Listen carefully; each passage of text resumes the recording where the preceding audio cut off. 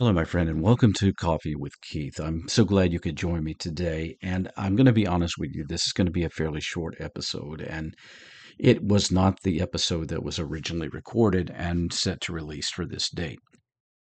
What I decided to do was to remove that podcast and simply come on and just share with you a little bit from my heart in relation to what happened in Colorado Springs this week. My heart is broken. My heart is sad for the loss of these five precious souls and the injuries to 18 or so others in this nightclub. I pray for these families that they would find comfort in the days to come. Obviously, they can't make sense out of it because none of us can, but I do pray for them. I pray that God would give them strength through their grief, through their hurt, through their pain. I do want to acknowledge the five names. If I mispronounce them, please excuse me. But Kelly Loving, Daniel Ashton, Derek Rump, Ashley Poe, and Raymond Green Vance were identified as the victims. Five people that were out with friends, trying to have fun, just enjoying life, not doing any harm to anybody, and yet their lives were cut short by a person that was filled with hate.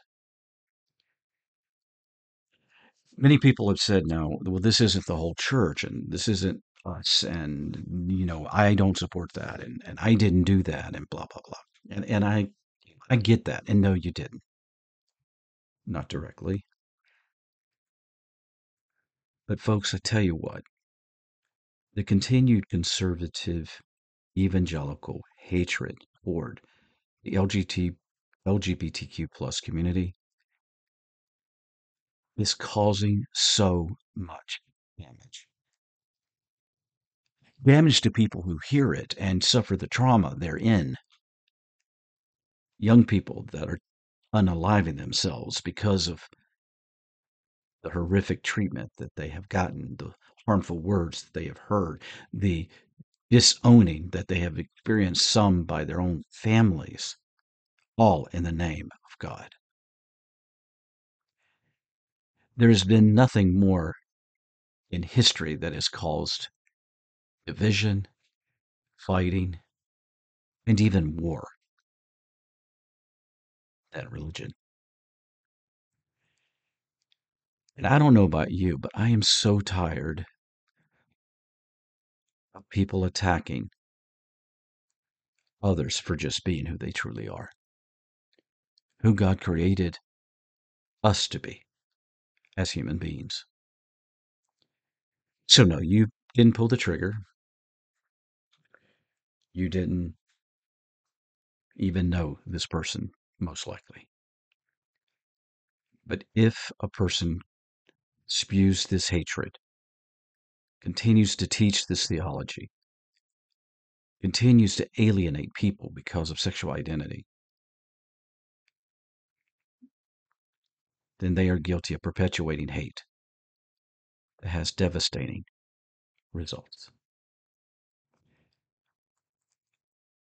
Where is the love in that?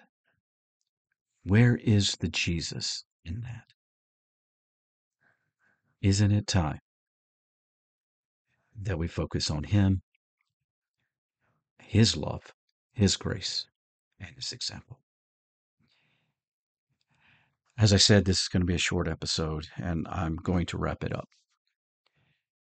To the family of those who lost, there are many of us around the nation, even the world, that are lifting you up in this time of loss. And for those within the LGBTQ community, stay strong. Keep going. Don't give up. From my heart to yours, heal your hurts, move your mountains, and may God truly bless you. Bye bye.